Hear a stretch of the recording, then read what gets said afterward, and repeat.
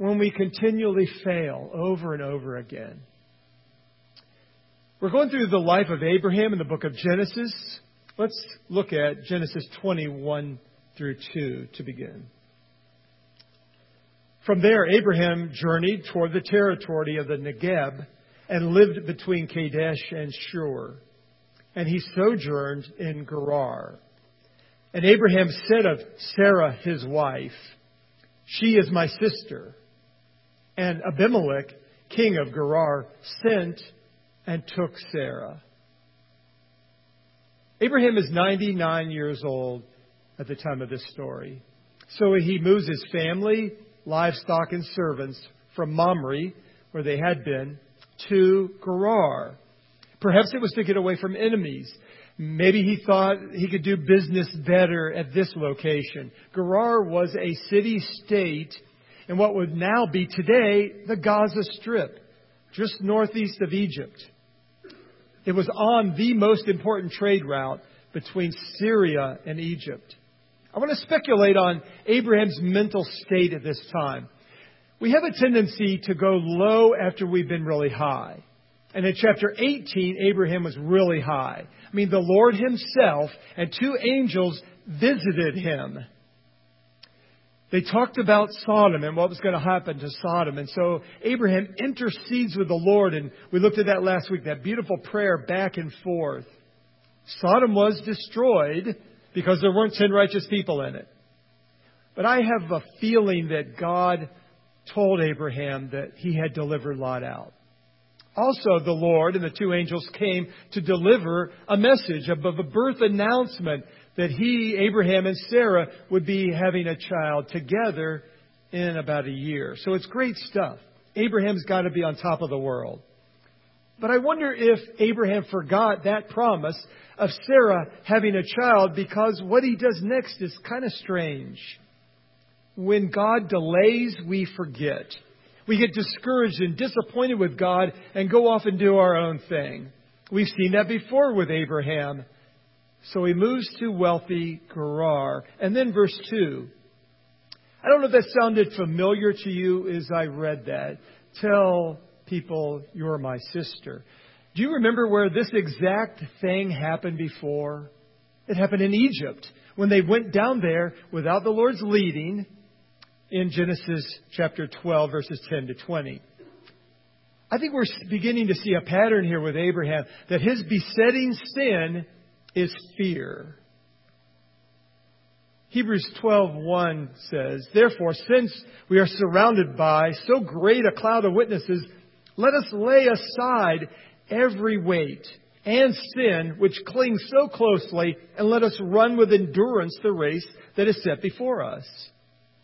Abraham will tell Sarah, "This is how you can show that you really love me. Say that I'm your brother." Abraham is out to save his own skin. He lies to protect himself. And doing that, he puts Sarah in grave danger once again. He hurts his own reputation. He hurts her reputation. He risks Abimelech's life. And he jeopardizes Sarah's ability to conceive, because it could put into the minds of people, who is really the father here? Is it Abraham or is it Abimelech? This is a huge mistake that Abraham is making, and he makes it over and over again, just like us. The first part of James 5:17 says, Elijah was a man with a nature like ours. Abraham was a man with a nature like ours. You don't become a great man or woman of faith overnight. You become a great man or woman of faith over a lifetime. Sarah is 89. And so once again, we have to ask the question, why did Abimelech choose an 89-year-old woman to bring into his harem? I mean, did she look younger than her age? Did God rejuvenate her body in preparation for childbirth? I mean, was she youthified? Did she use oil of Olay and get a facelift and liposuction? I think the answer is the king was making a wise choice to have a political alliance with rich Abraham. And he thought she was his sister. I want to share with you 4 principles from this text that I hope will encourage you. If you're struggling with a besetting sin, you're a repeat offender in some area, and you want to be free. I'm not talking about the person that loves their sin and wants to stay in it, but the person who wants to be free. What does God do for that person who's struggling? Number 1, He protects them.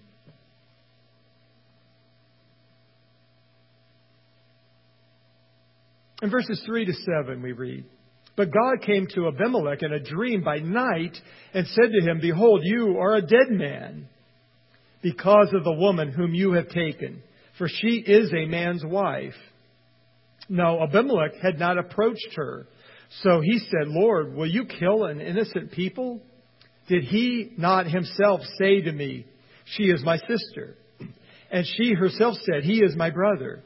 In the integrity of my heart and the innocence of my hands, I have done this.'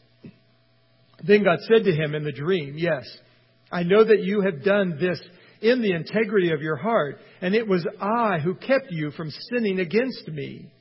Therefore, I did not let you touch her. Now then, return the man's wife, for he is a prophet, so that he will pray for you, and you shall live. But if you do not return her, know that you shall surely die, you and all who are yours.'"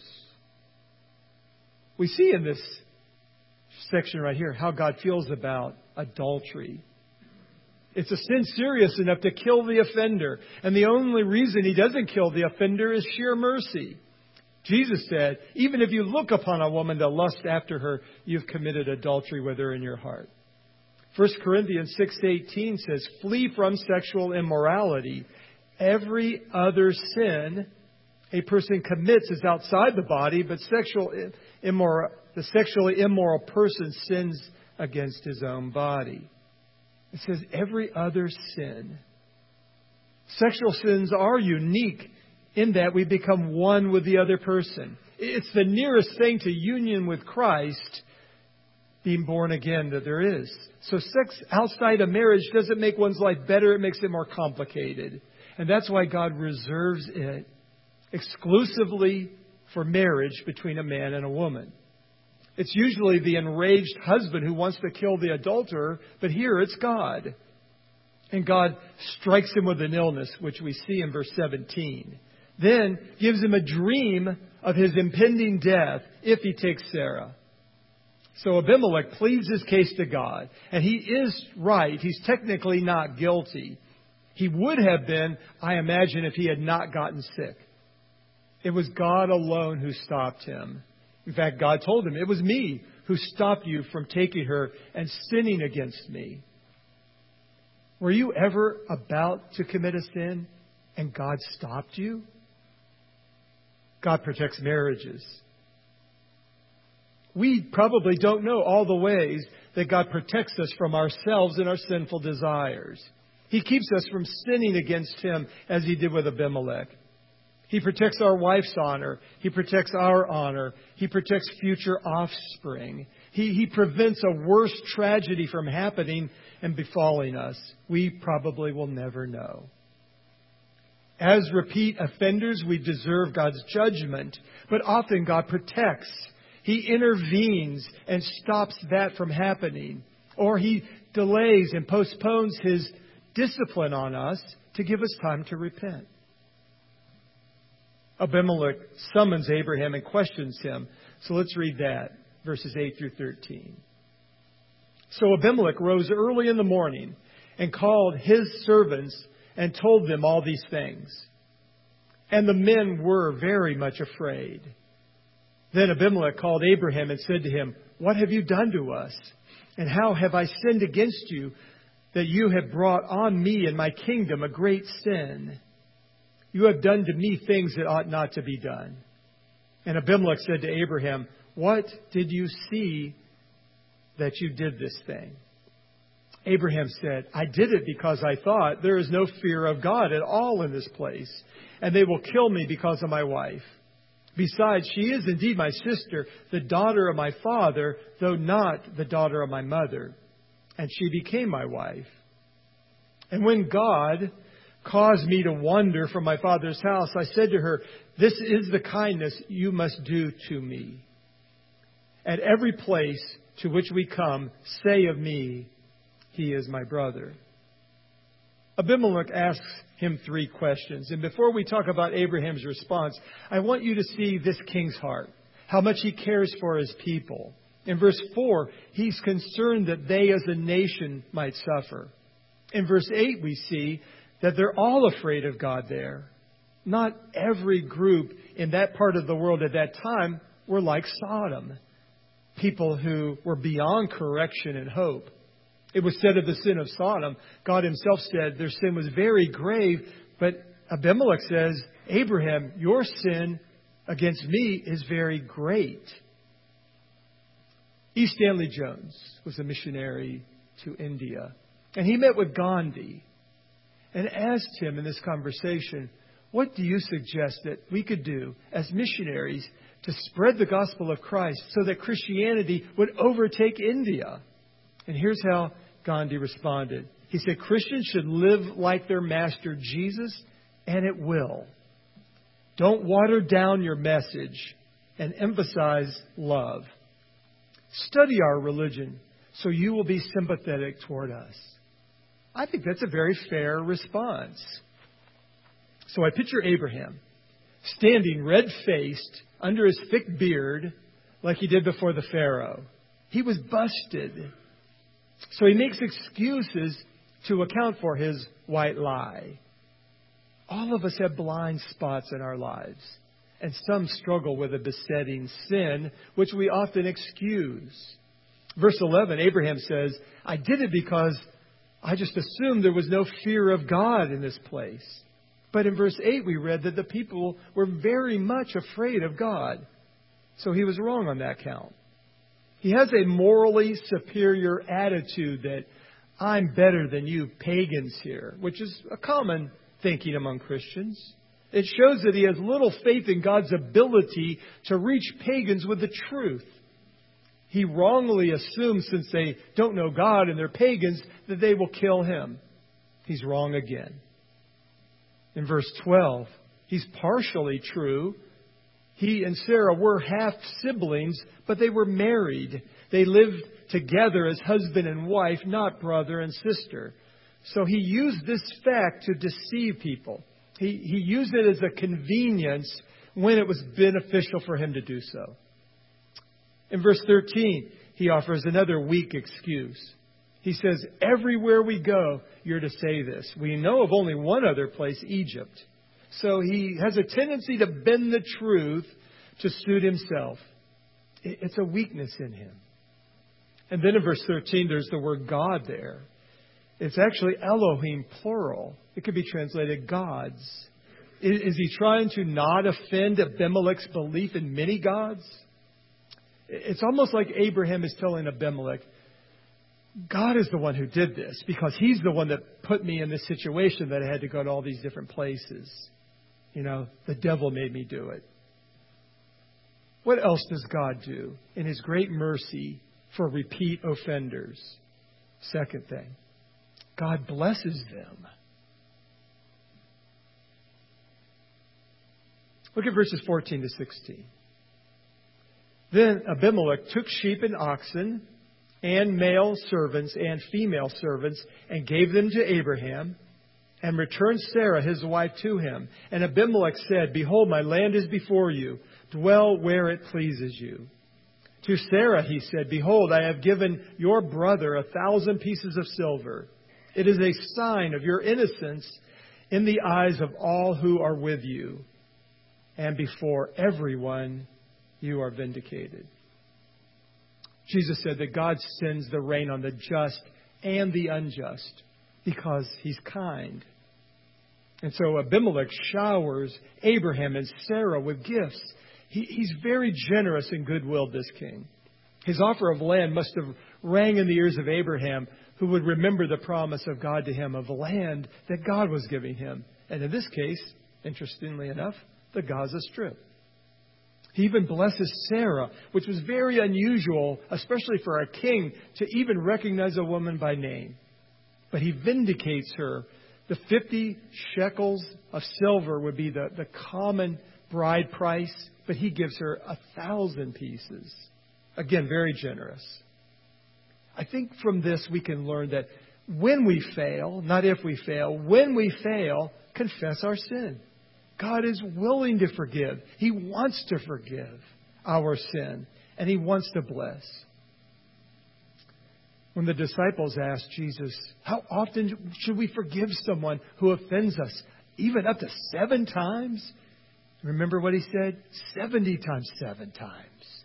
And if that's the human standard for us forgiving one another when we sin against each other and we ask for forgiveness, how much more God wants to forgive the repeat offender who says, Lord, I'm sorry, help me. 1 John 1:9 says, if we confess our sins, He is faithful and just to forgive us our sins and to cleanse us from all unrighteousness. When I was about 20 years old, I'd been a Christian for about a year. I committed a sin. And I felt badly about it. But that day, same day, got a phone call from a company that I applied for a job with. They offered me the job and making 3 times more money than I had previously been making. And I thought to myself, why that day, of all days, when I committed this sin against God, would He bless me so abundantly? You know, the result was I was so humbled. I broke down and cried and was very sorry for my sin. Romans 2:4 says, or do you presume on the riches of His kindness and forbearance and patience, not knowing that God's kindness is meant to lead you to repentance? Here's another thing that God does for repeat offenders. He uses them. Look at verses 17 and 18. Then Abraham prayed to God, and God healed Abimelech, and also healed his wife and female slaves so that they bore children. For the Lord had closed all the wombs of the house of Abimelech because of Sarah, Abraham's wife. So God uses Abraham to pray for Abimelech's illness and his harem's barrenness.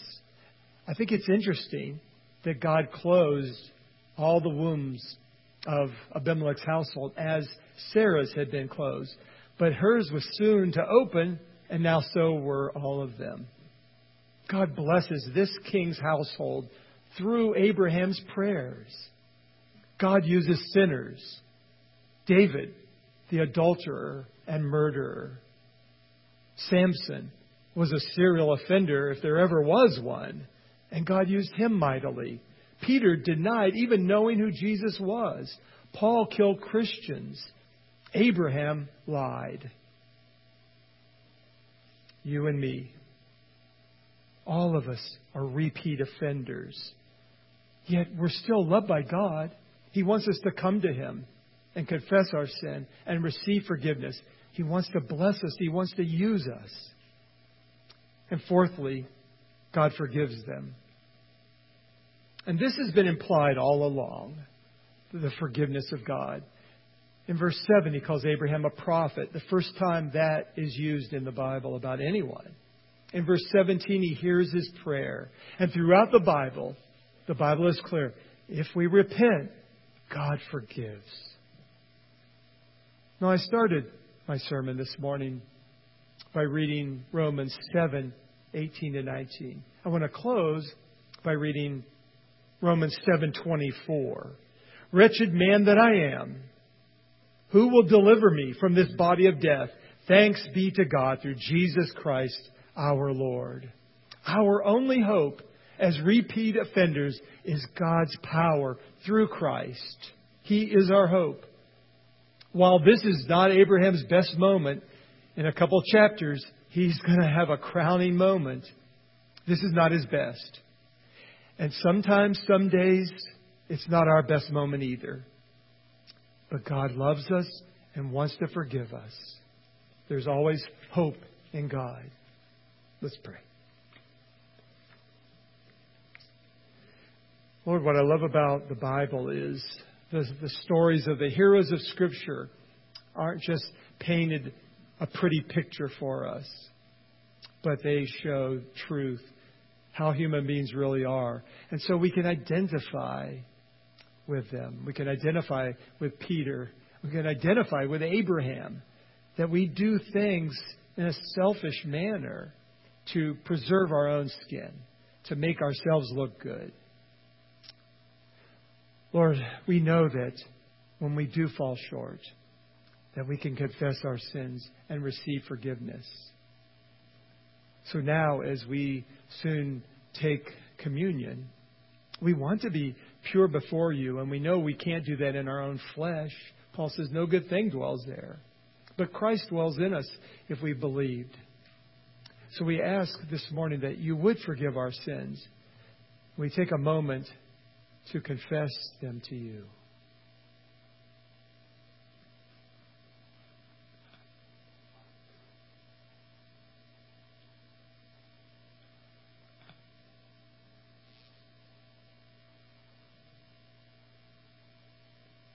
Lord, if anyone here this morning is not born again, they do not have a personal relationship with Christ before they would take communion, as they should not.